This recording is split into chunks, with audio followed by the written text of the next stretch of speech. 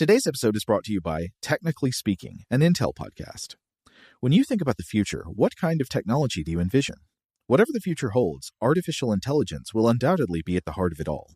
Join Graham Class as he hosts Season 2 of Technically Speaking, an Intel podcast, and hear from the minds transforming healthcare, retail, entertainment, personal computing, and more with the help of AI. Tune in every other Tuesday and explore the latest technology that's changing our world today and creating a more accessible tomorrow. Listen to Technically Speaking, an Intel podcast on the iHeartRadio app, Apple Podcasts, or wherever you get your podcasts.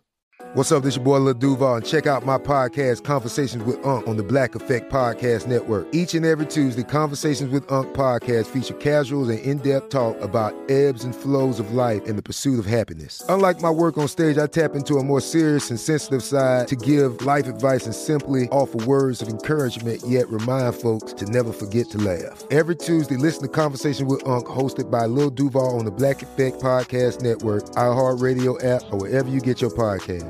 Presented by AT&T. Connecting changes everything. Okay, picture this. It's Friday afternoon when a thought hits you. I can spend another weekend doing the same old whatever, or I can hop into my all-new Hyundai Santa Fe and hit the road. With available H-Track all-wheel drive and 3-row seating, my whole family can head deep into the wild. Conquer the weekend in the all-new Hyundai Santa Fe. Visit HyundaiUSA.com or call 562-314-4603 for more details. Hyundai, there's joy in every journey. Welcome to Stuff to Blow Your Mind, a production of iHeartRadio.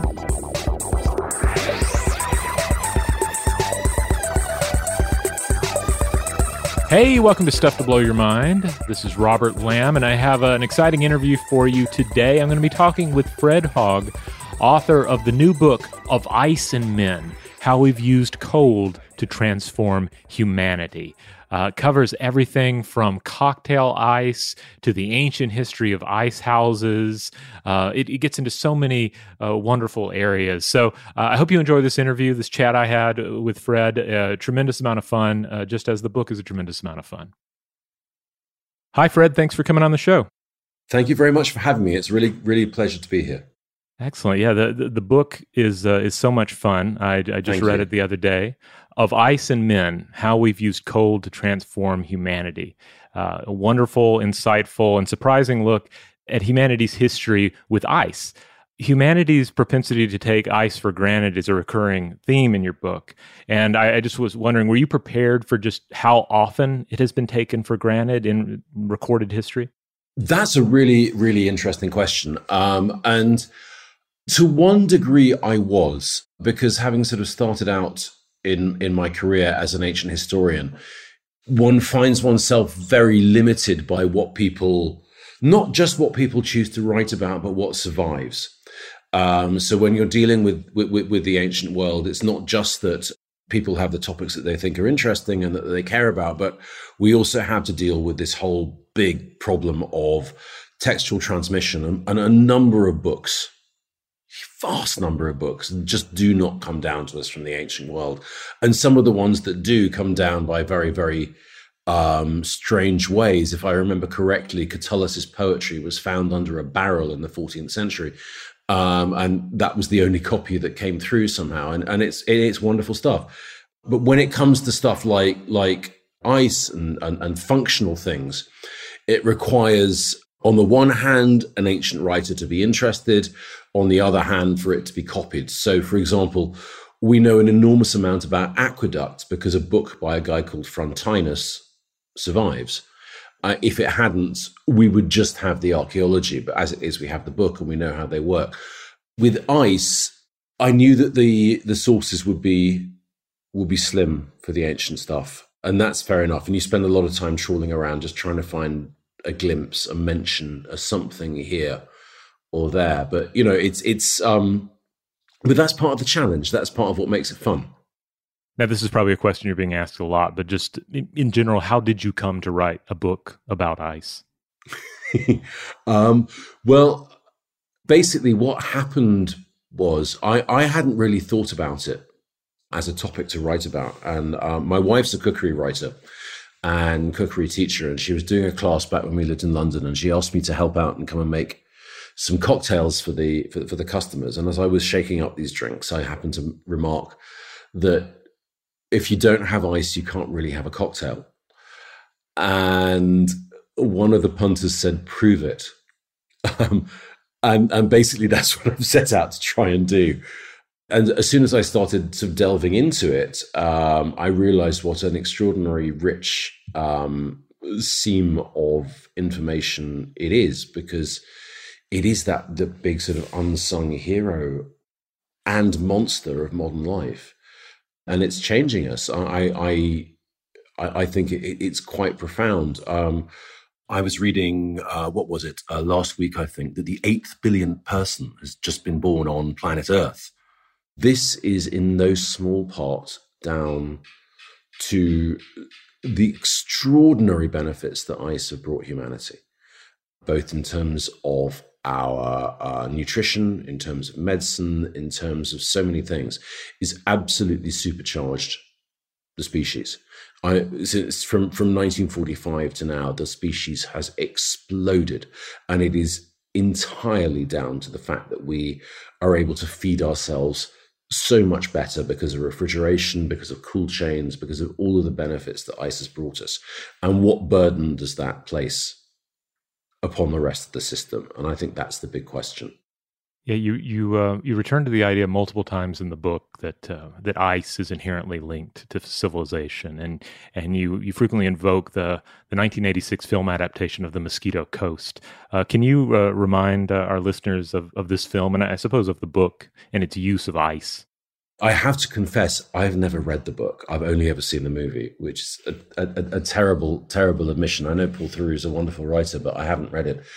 But in the movie version, directed by the wonderful Australian director Peter Weir, the lead character Ali Fox, as played by Harrison Ford, has this very catching line of "ice is civilization," and then sets out into the rainforests of Belize to build an ice machine to bring ice to the people. That idea has always struck with me. I first saw that film, gosh, this dates me now. I saw that film on general release. So, gosh, that was 86, as you said. I think it came out in 87 in the UK, because we were often at that point a little bit behind the United States. But yes, I think that he has an absolute point. Ice has always been there from the very beginning of civilization. The ancient Sumerians, the very first civilized society, had ice, which is something that is quite baffling to grasp, given as the city of Uruk, the first city, is in the deserts of southern Iraq. And, were you to visit it today, you'd find this barren, windswept, desolate landscape. And it's very hard to imagine, A, that it was once a blossoming, fertile place, and B, that they could make ice there. And it's baking, it's 45 degrees in the shade. But ice was there. Ice was inherent in their lives. We don't know how they use it. We just know that it was there, which is, as ever, often one of the big problems with archaeological sources. They'll tell you a thing, but they won't give you a context. But sorry, I'm rabbiting on. I'm sorry, Rob. No, this is wonderful. Yeah, because that was what I was going to ask about next, was the ancient Sumerian ice houses, because this really blew me away. Just imagining. Well, it blew me away too. I've got to be honest. Yeah. So is it thought that the ancient Sumerians invented ice house technology, or where did we don't know? Like I was saying, we have, in the year 13 of the reign of Shulgi, they built an ice house. That's what the tablet tells us. And that's it. I'm not a Sumerian expert at all. I had to read up on quite a lot of stuff, and I still don't fully understand it. But when we look at those kind of cuneiform tablets from the ancient Middle and Near East, particularly as we get into the next section of where ice rears its head in a kingdom called Mari, which was situated in eastern Syria, around about like the 1400s BC. They mention an ice house in their tablets. But when we get to that era, what we do have is an extraordinary level of correspondence written between the great kingdoms of the Middle and Near East, from the Hittites to the Assyrians to the Mari to the Egyptians, and they're all broadly in Assyrian. And we have some of these archives. The one in Mari was discovered in the 30s. It's a huge insight into how that world operated and how it worked. And these kings would sort of, write to each other, to the great king of Assyria, my brother, how you doing? or that kind of thing. But again, the ice house in Mari is mentioned obliquely. We know that it was there. We don't know if there was only one or if there were many in their various different cities, but we know they had access to ice. And we know, again, it was a luxury item. It wasn't something that was there for everybody. It was a prestige product. And you mentioned these various other ice houses and ice pits that pop up in other civilizations. Does it seem like this is a case of cultural transmission, or it's just kind of like independent inventions from people who, or people or kingdoms that are in areas where they have access to snow and then are figuring out ways to keep that snow around? You have to have access. I mean, when we look at the Persian ice houses or yachkals, these are specially designed structures that operate on evaporative cooling, and they, in those kind of desert environments where the temperature drops incredibly fast as the sun goes down, you can create conditions in a controlled space where you can freeze things. So that is a technology specific to their environment. And we're talking 700 BC, 500 BC or thereabouts. When you start looking at ancient Greece or civilizations like that, they have access to ice from mountains. They will bring the snow down. And we see this technology so in Italy and in Spain into the early modern era, and it doesn't really change a whole lot. Some poor bloke, generally a bloke, has to carry the snow down in a thing on his back. You pack it down hard into the ground, into a pit that's insulated with branches and then covered and then sold. And you could do this. You can do this in Lebanon because you can get the ice from the mountains at the top of the Bekaa Valley. You can do it in Greece. You can do it in Italy. The Apennines was the big source of ice for Rome. You can do it in southern Spain. As hot as it is in Seville, you still have mountains quite close by where you can get the ice from. But if you don't have that access, it's not going to happen. And India is quite an interesting one because again, they were able to do an evaporative cooling technique with special ponds. And as the cool air would come off the mountains, they could place clay pots out and the water would freeze and they would have ice for the next day. But again, this is a short-lived resource. It's not going to be around for very long, and therefore is the preserve of the wealthy for really up until the 19th century. Shout out to Astepro for sponsoring this episode and providing us with free samples. Rob, as the local host with allergies here, they sent you some of their nasal spray to treat your allergies. What was your experience like? Yeah, that's right. I always wrestle with the pollen a bit when it rolls in during the spring, so they sent me the little nasal spray. I tried out the product, and yeah, it sure did help me get on top of my symptoms for the day. And it's so fast-acting, it was already kicking in before I left the house. Astepro is a first-of-its-kind nasal allergy spray. It's the fastest 24-hour over-the-counter allergy spray. It starts working in 30 minutes, while other allergy sprays take hours. Astepro is the first and only 24-hour steroid-free allergy spray. Astepro delivers full prescription-strength indoor and outdoor allergy relief from nasal congestion, runny and itchy nose, and sneezing. Get fast-acting nasal allergy symptom relief with Astepro. Go to asteproallergy.com for a discount so you can get Astepro and go today. ASTEPRO allergy.com.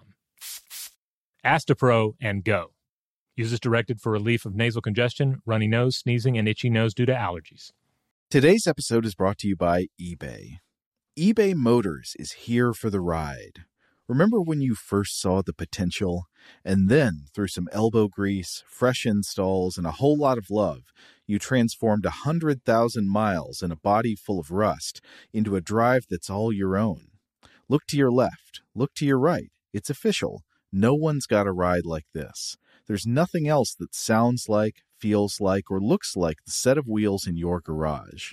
With over 122 million parts, you can make sure your number one ride or die stays running smoothly, so there's no limit to how far you can take it. Brake kits, turbochargers, engines, exhaust kits, roof racks, LED headlights, bumpers, whatever your baby needs, eBay Motors has it. And with eBay Guaranteed Fit, it's guaranteed to fit your ride the first time, every time, or your money back. Plus, at these prices, well, you're burning rubber, not cash. Keep your ride or die alive at ebaymotors.com. Eligible items only. Exclusions apply. Today's episode is brought to you by Technically Speaking, an Intel podcast. When you think about the future, what kind of technology do you envision? Whatever the future holds, artificial intelligence will undoubtedly be at the heart of it all. Join Graham Class as he hosts Season 2 of Technically Speaking, an Intel podcast from Ruby Studio in partnership with Intel. Explore the future of technology that's rapidly evolving our world today with the help of AI. There's still so much work and research needed to fully understand the power and potential of AI, and Intel is at the forefront of implementing AI in revolutionary technology that's changing the world we live in for the better. In each episode, Graham interviews the minds transforming medicine and healthcare, retail, entertainment, personal computing, and more while pioneering new uses for AI in these spaces. Tune in every other Tuesday and explore the latest technology that's changing our world today and creating a more accessible tomorrow. Listen to Technically Speaking, an Intel podcast on the iHeartRadio app, Apple Podcasts, or wherever you get your podcasts. Now we get into this area where there are more mentions of ice, and one that I thought was particularly interesting. You mentioned first century CE Roman philosopher Seneca and his disdain for ice sold in Roman markets. Do we know why he disapproved?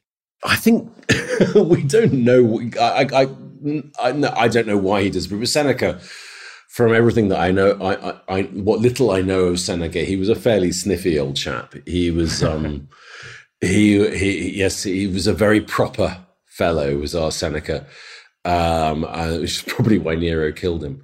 Great philosopher, great writer, really, really, really disgusting playwright in terms of the amount of blood and gore in his plays. Oh my God.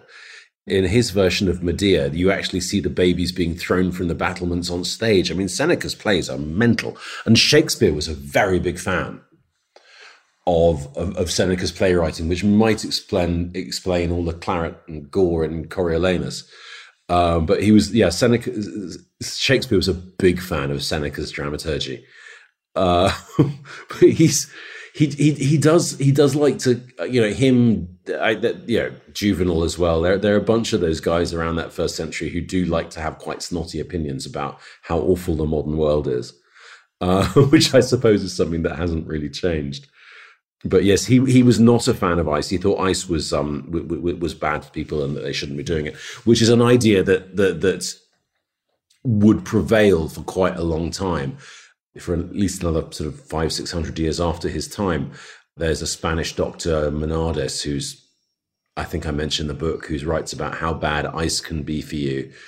There's an enormous amount of ink and paper wasted on medical literature saying that ice is a bad thing in the 15th and 16th centuries. Yeah, I was intrigued by this the more I read in the book too, because initially I was also reminded of some traditions, I think in like Chinese traditional medicine, the idea that one should drink hot water as opposed to chilled water. But then later on in the book, you also mention issues concerning the potential contamination of snow with dirt. Later, the idea that you could have actual outbreaks due to contamination of water ice. A lot of the, and we were talking about the Roman stuff and all that earlier on, a lot of that ice that was sold in those markets in ancient Greece, ancient Rome, was actually snow, compacted snow. And that contains inherently particles of dirt and mud and bits.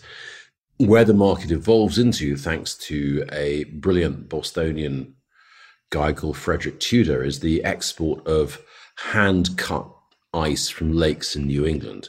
And these are blocks of solid ice. And solid ice is very much more pure than compacted snow. And they were shipping this all around the world. From Tudor started in 1806 and finally really got it figured out in the 1820s, after the War of 1812 was, that kind of put the kibosh on him for a while. But as the demand increases, you have two problems. The first is you want to make more ice faster for your stores. So they would do this thing which was called sinking the well, whereby, having cut a bunch of ice out, they would also drill extra holes in the top of a pond or lake so that the water would well up and refreeze. But what that would do, it would capture your footprints between the original layer that you were walking on and the water that welled up. So there would be dirt trapped within the ice, which was not exactly pleasing to the customer. But the bigger problem, as you point out, as time goes on, is pollution. And the uptake of ice usage runs parallel alongside with the Industrial Revolution and the various pourings of industrial waste, human waste into the waterways, which were then being harvested for ice. And in one of the most awful cases, there was a mental hospital in upstate New York that used to cut its ice from the river downstream of where their effluent pipe ran in, and a number of people died. And this is kind of the beginning of the end for natural ice as a commercial proposition.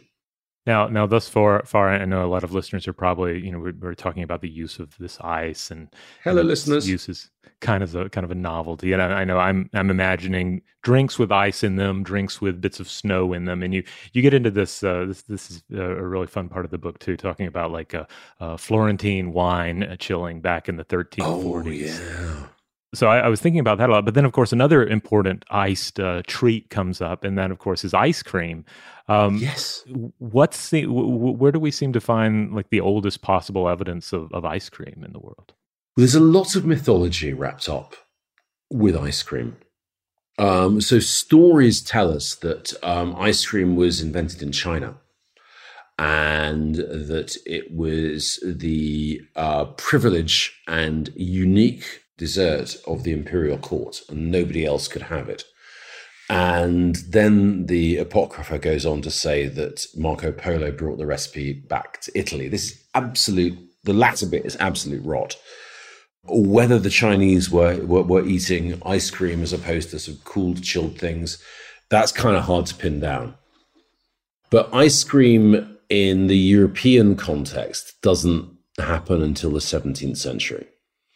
There's a lovely sort of piece of mythology that Catherine de Medici, when she was married to the Dauphin of France, brought the recipe and all kinds of other recipes with her into France and transformed French cooking. But this is absolute rot.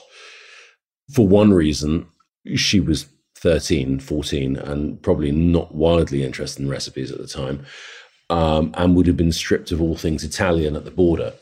For another, the science of how do you make cream freeze was not known in Europe at that point, although it was known in other parts of the world. And it crops up. There's a 12th century Indian treatise which describes how to do it.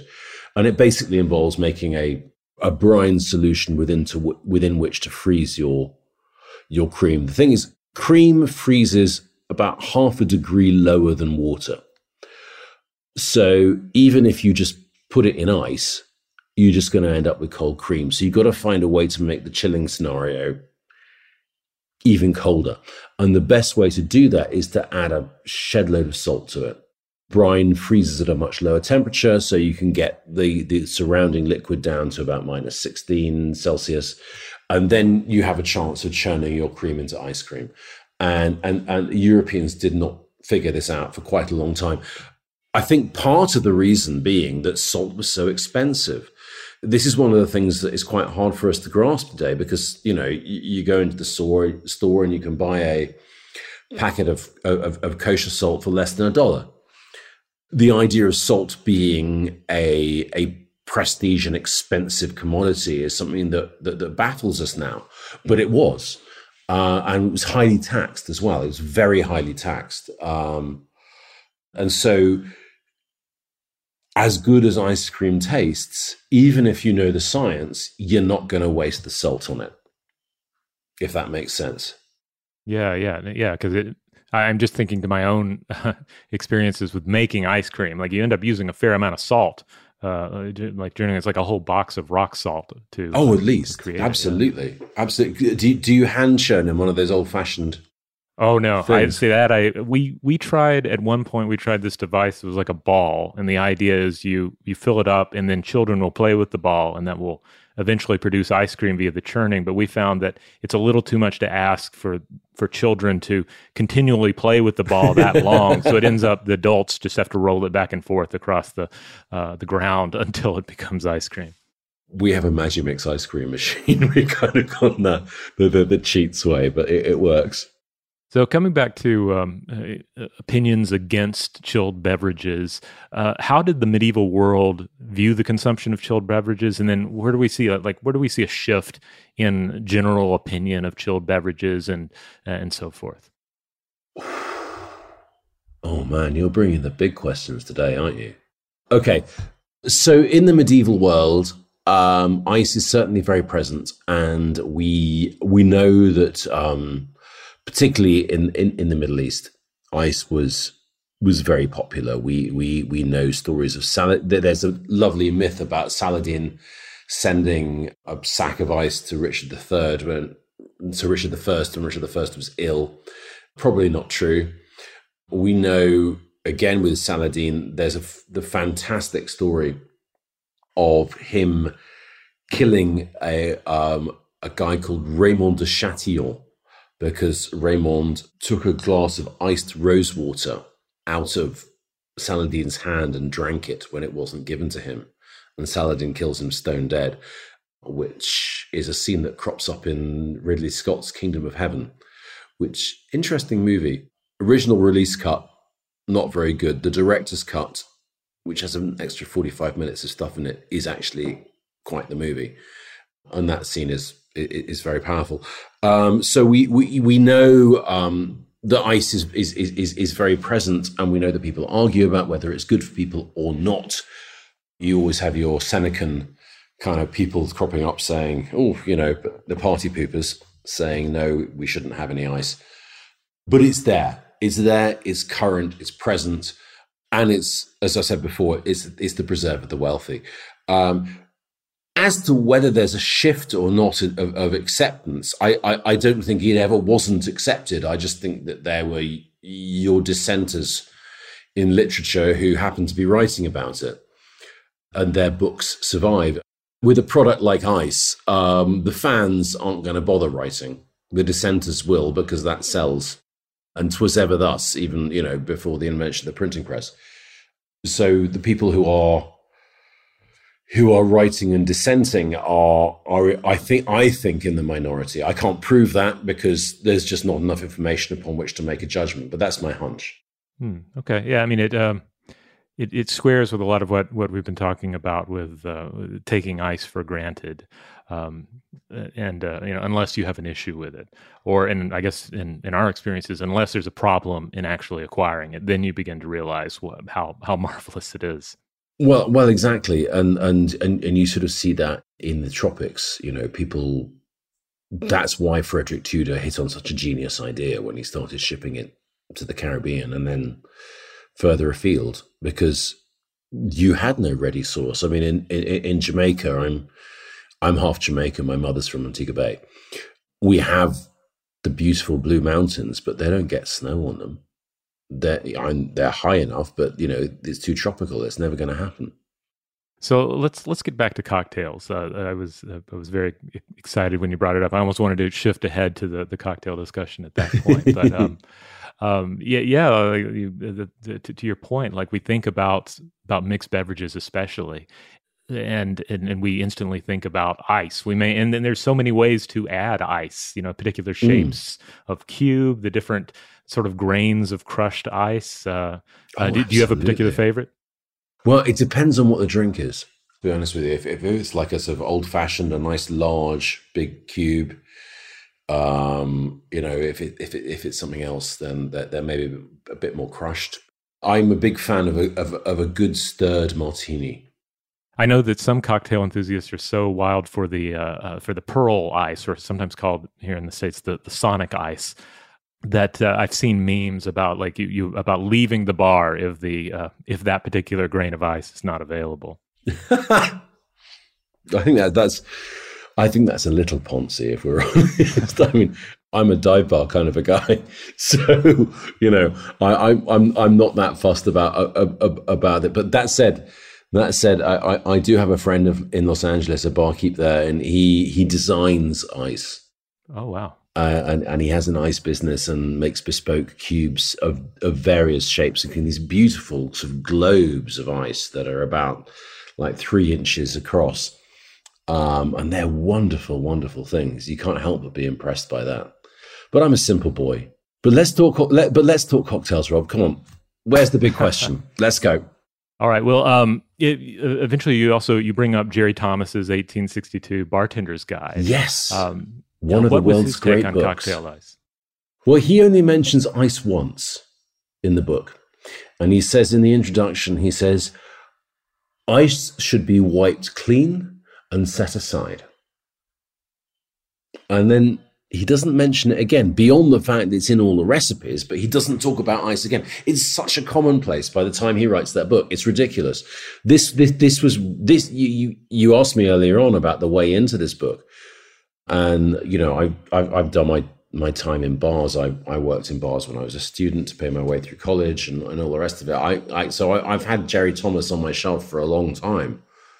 Because I've had the book for so long, I suppose this kind of blew my mind. It was like, what? Wait, Jerry, where's the ice? What the hell is going on, man? I just, I couldn't quite get my head around it. 1862, he writes that. Frederick Tudor starts trading his ice out of Boston in 1806. That gap of time, what's that, 54 years, 56 years? My maths is atrocious, please forgive me. Ice has become everyday.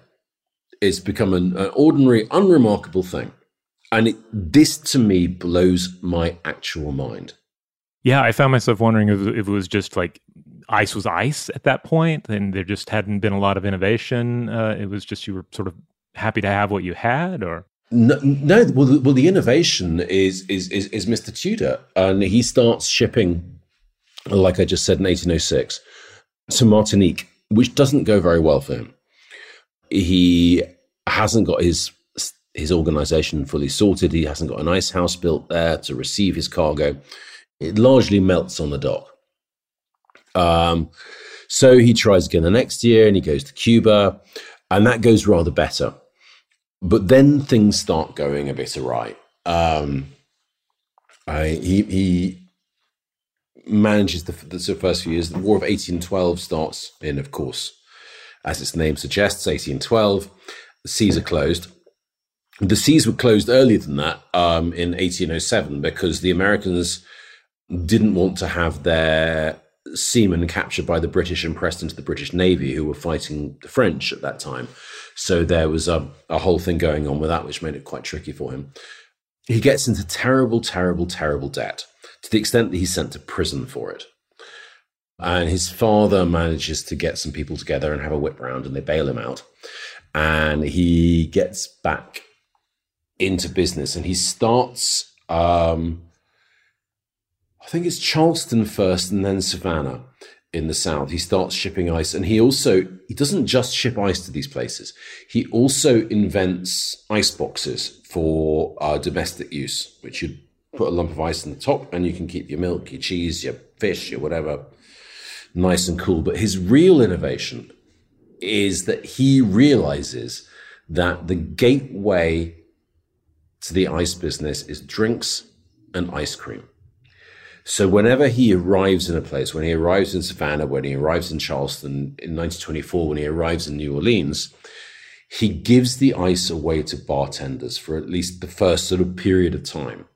Because his theory, as he writes in one of his letters to a guy called Stephen Cabot, who is managing one of his ice operations in the Caribbean, is that, I'm going to paraphrase, I'm not going to quite quote this accurately. He says, if a man has had his drink cold for 1 week, he will not go back to having it warm. And he's not wrong, particularly in those kind of climates. And so, you know, that's when the sort of the ice cube gets into the old fashioned, I think, is around that very era. I mean, you know, 1924, he gets to New Orleans. That's, to me, the birth of the cocktail right there. He was brilliant. He was shipping to India by 1833. He was shipping to Australia by 1835. This is all hand-carved ice from lakes in New England going around the world. Wow. And it's one of those brilliantly baffling moments of history that's completely forgotten because we don't need it anymore. But, you know, there's this one brilliant thing. I think I reference it in the book. I think it's about 1837. The ice supply dries up in Calcutta and the place goes nuts. All these people are just going, you know, where is it? There are editorials written in the newspaper saying, where has our ice gone? How can we function like this? You know, and it's kind of brilliant. So yes, because of Tudor's brilliance and his determination to come into a place, bring a load of ice, stack it up, sell it cheap, and turn it from being this luxury commodity for the wealthy into an everyday necessity. And I think this is the big thing, is he makes it quotidian. He makes it ordinary. He makes it something you cannot function without. That's why Jerry Thomas is able to just say, ice should be washed and set aside. Because to him, it is now ordinary.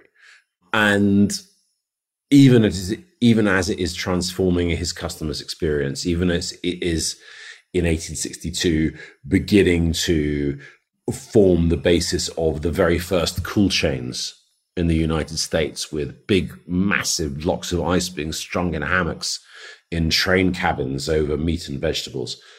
It is now an everyday thing.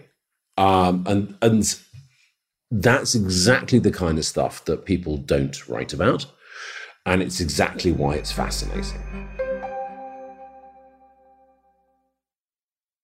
Today's episode is brought to you by eBay. eBay Motors is here for the ride. Remember when you first saw the potential?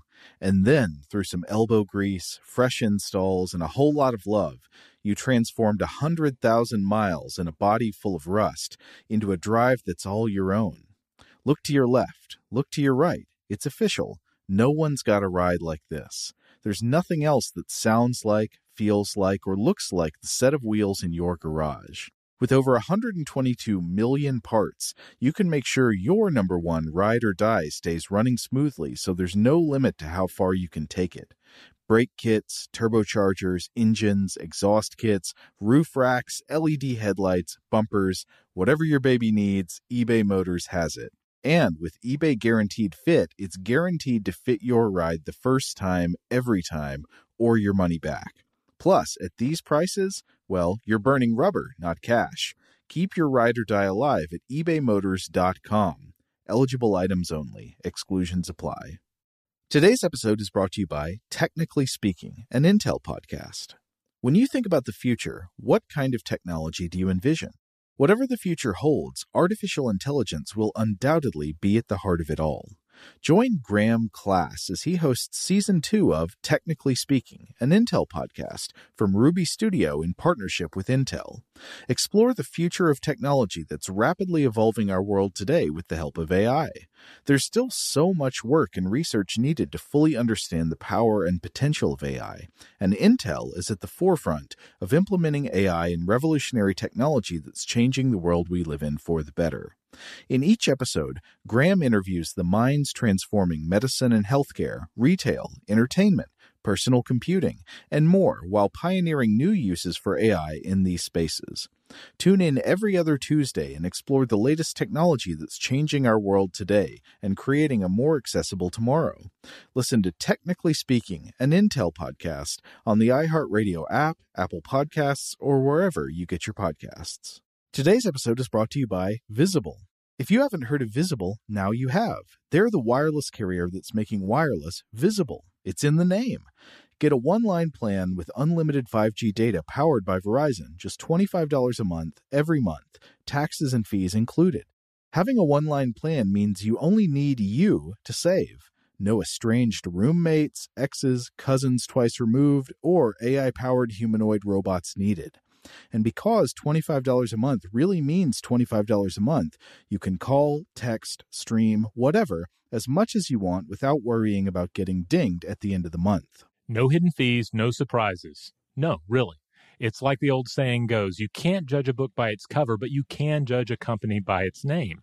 So spread the word. Tell all your friends there's a wireless company out there with transparency in their name, and they're called Visible. Start saving on wireless today at Visible.com. Monthly rate on the Visible plan for data management practices and additional terms, visit Visible.com.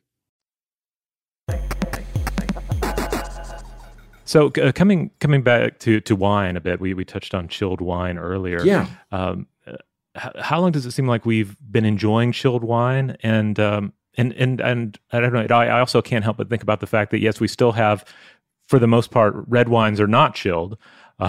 Well, they shouldn't be. There was briefly a fashion in Britain in some point in the 19th century for chilling red wine, which is an abominable thing to do. And I honestly don't know what they were thinking, and I'm frankly ashamed of them. But I think the chilling of wine is something that has gone on for ages. We have in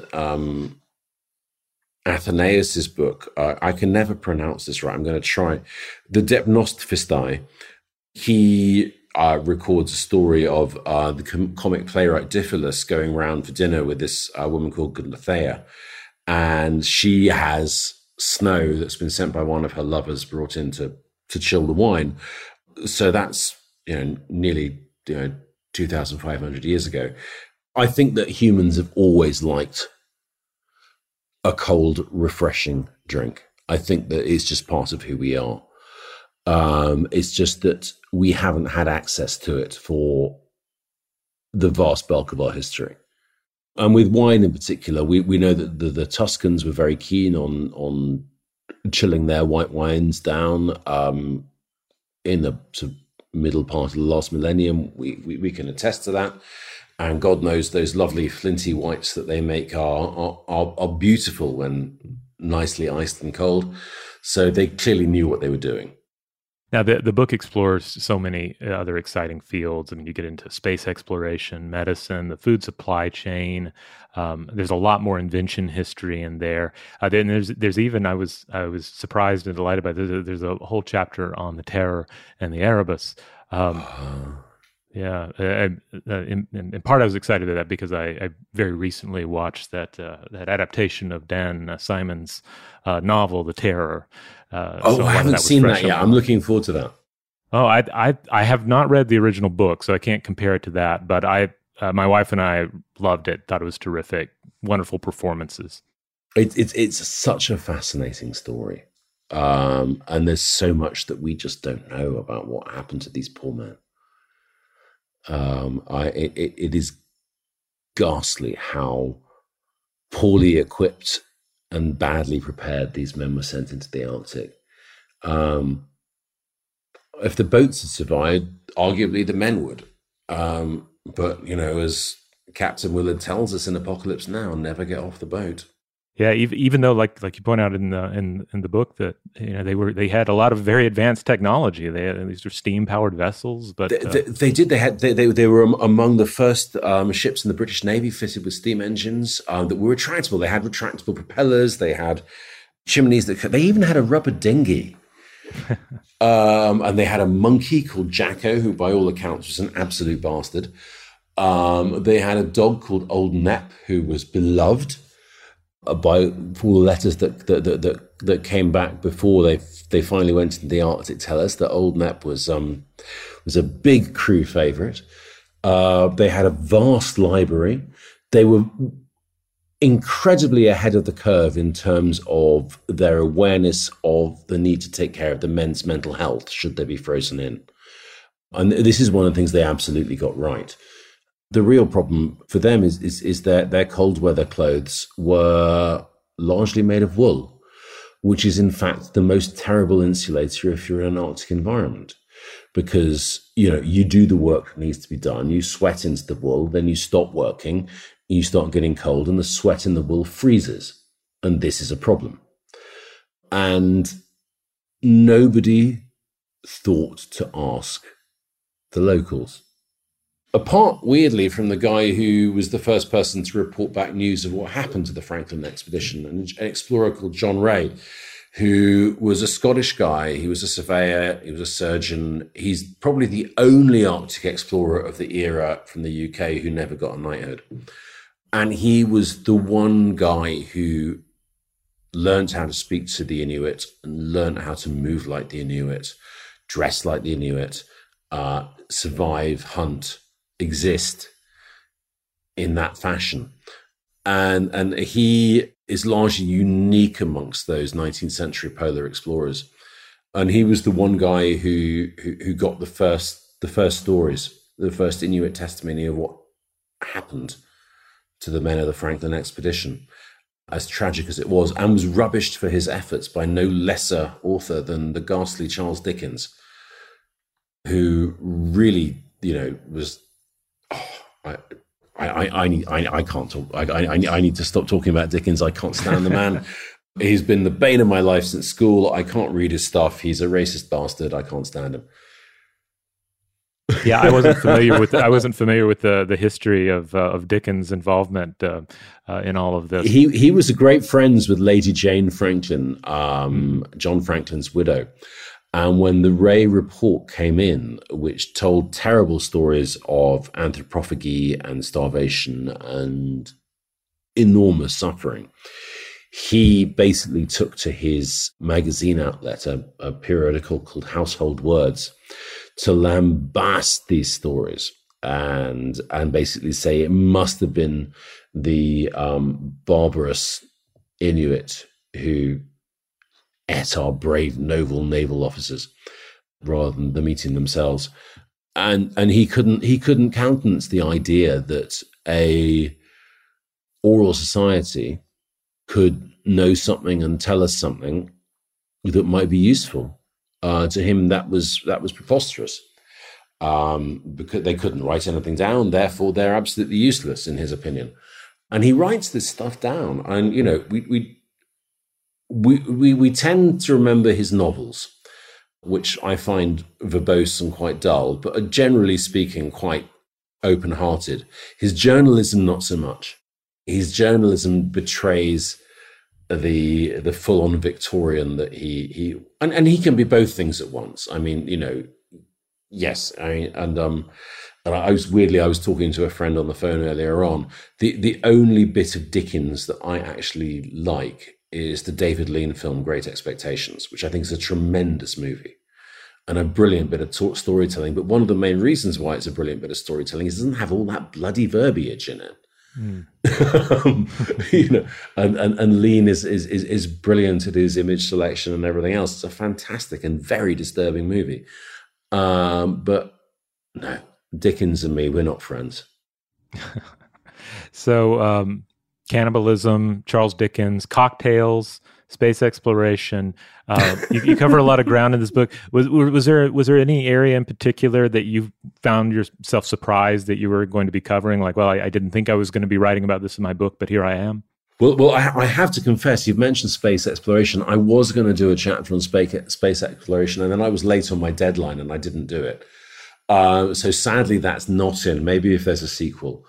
But the winter sports stuff yes, was very interesting to me, particularly the Jean-Claude Killy stuff and the way he became such a marketing phenomenon in the United States in the early 70s.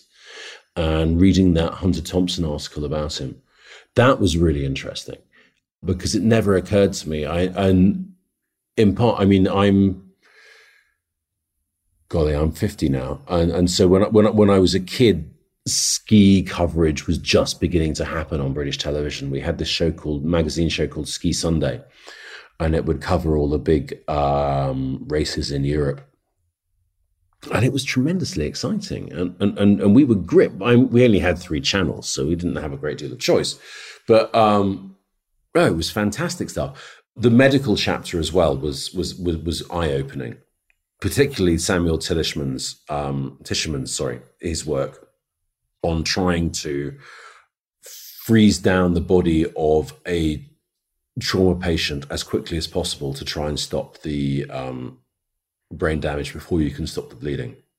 The biggest problem that you have should you be shot or stabbed is bleeding out and the organ failure that then follows. And what he's trying to do, and he's just going into the second phase of clinical trials right now, is to work out a way that you get the patient into the emergency room and you chill them right down as fast as you can to protect the brain and to protect the heart, so you can then get in and you have time to deal with whatever the traumatic issue is that is causing the blood loss. And this is absolutely cutting edge stuff. And when I started writing that chapter, I had no idea that Mr. Tischerman existed, Dr. Tischerman. That absolutely blows my mind. It's extraordinary. I stumbled into that chapter because I saw a documentary back in the 90s about using hypothermia in open heart surgery and how it hadn't quite worked out, but it was the history of the early stages of open heart surgery and how chilling the patient and using hypothermia was really the best way to stop the heart jumping about before somebody invented the bypass machine. And so I was fascinated by the idea of how you can use hypothermia in a therapeutical setting. Nothing prepared me for what Dr. Tischerman is up to. And it is the most astounding stuff. And if it works, it's going to genuinely transform trauma medicine. Yeah, remarkable stuff, especially comparing it to the earlier parts of the book where you're talking about the experiences of freezing to death. I've been very fortunate to never experience that myself, but when you're talking about like the phase you reach where you're like, oh, well, I'm actually quite warm, I need to strip a few layers off. I know, it's mad. And actually, when you read the accounts, it actually doesn't seem like such a bad way to go. You know, apparently it's quite a trippy high. You know, not that I want to freeze to death, but you know, if there's an option, you know, that doesn't seem like one of the worst ways in which one can step off this mortal coil. All right. Well, Fred, thanks for taking the time out of your day to chat with me about the book. The book, again, is Of Ice and Men, How We've Used Cold to Transform Humanity. As of this publication the initial publication of this episode, the book is out in the U.S. And I think, correct me if I'm wrong, but it's coming out in the U.K. in the next couple of months? In February. Okay. Excellent. Well, I greatly enjoyed it. I highly recommend it to all of our listeners. I think everyone out there will enjoy the book. Well, thank you so much, Rob. I've really enjoyed talking to you this evening. All right. Thank you. Take care, man. Thanks again to Fred. Again, the book is Of Ice and Men, How We've Used Cold to Transform Humanity. Highly recommend you check it out. There's a little something in here for everybody. Just a wonderful exploration of something that you may be taking for granted right now. I didn't even think about it, but throughout the interview, I, of course, had an entire container of iced water, chilled water right next to me, and I didn't even think about the connection.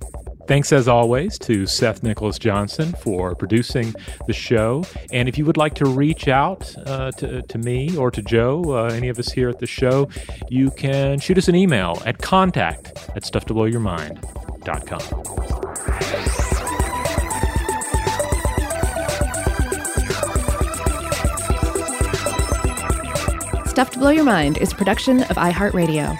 For more podcasts from iHeartRadio, visit the iHeartRadio app, Apple Podcasts, or wherever you listen to your favorite shows.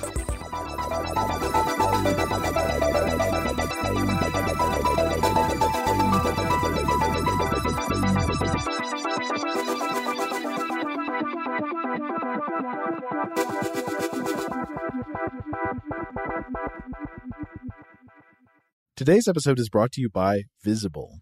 The future of wireless is here, and it's transparent. Switch to Visible, the wireless company that makes wireless visible. Get a one-line plan with unlimited 5G data powered by Verizon, just $25 a month, every month, taxes and fees included. No hidden fees, no surprises, no, really. What are you waiting for? Get with the times and switch to Visible at Visible.com. Monthly rate on the Visible plan. For data management practices and additional terms, visit Visible.com. The wait is almost over. Get ready for the 2024 NFL season as the full schedule is announced. Every rivalry, every rematch, every rookie debut, every game revealed. The 2024 NFL schedule release, presented by Verizon, coming in May. Live on NFL Network, ESPN2, and streaming on NFL Plus. Terms and conditions apply to NFL Plus. Visit NFL.com/schedule release to learn more. Okay, picture this. It's Friday afternoon when a thought hits you. I can spend another weekend doing the same old whatever, or I can hop into my all-new Hyundai Santa Fe and hit the road. With available H-Track all-wheel drive and 3-row seating, my whole family can head deep into the wild. Conquer the weekend in the all-new Hyundai Santa Fe. Visit HyundaiUSA.com or call 562-314-4603 for more details. Hyundai, there's joy in every journey.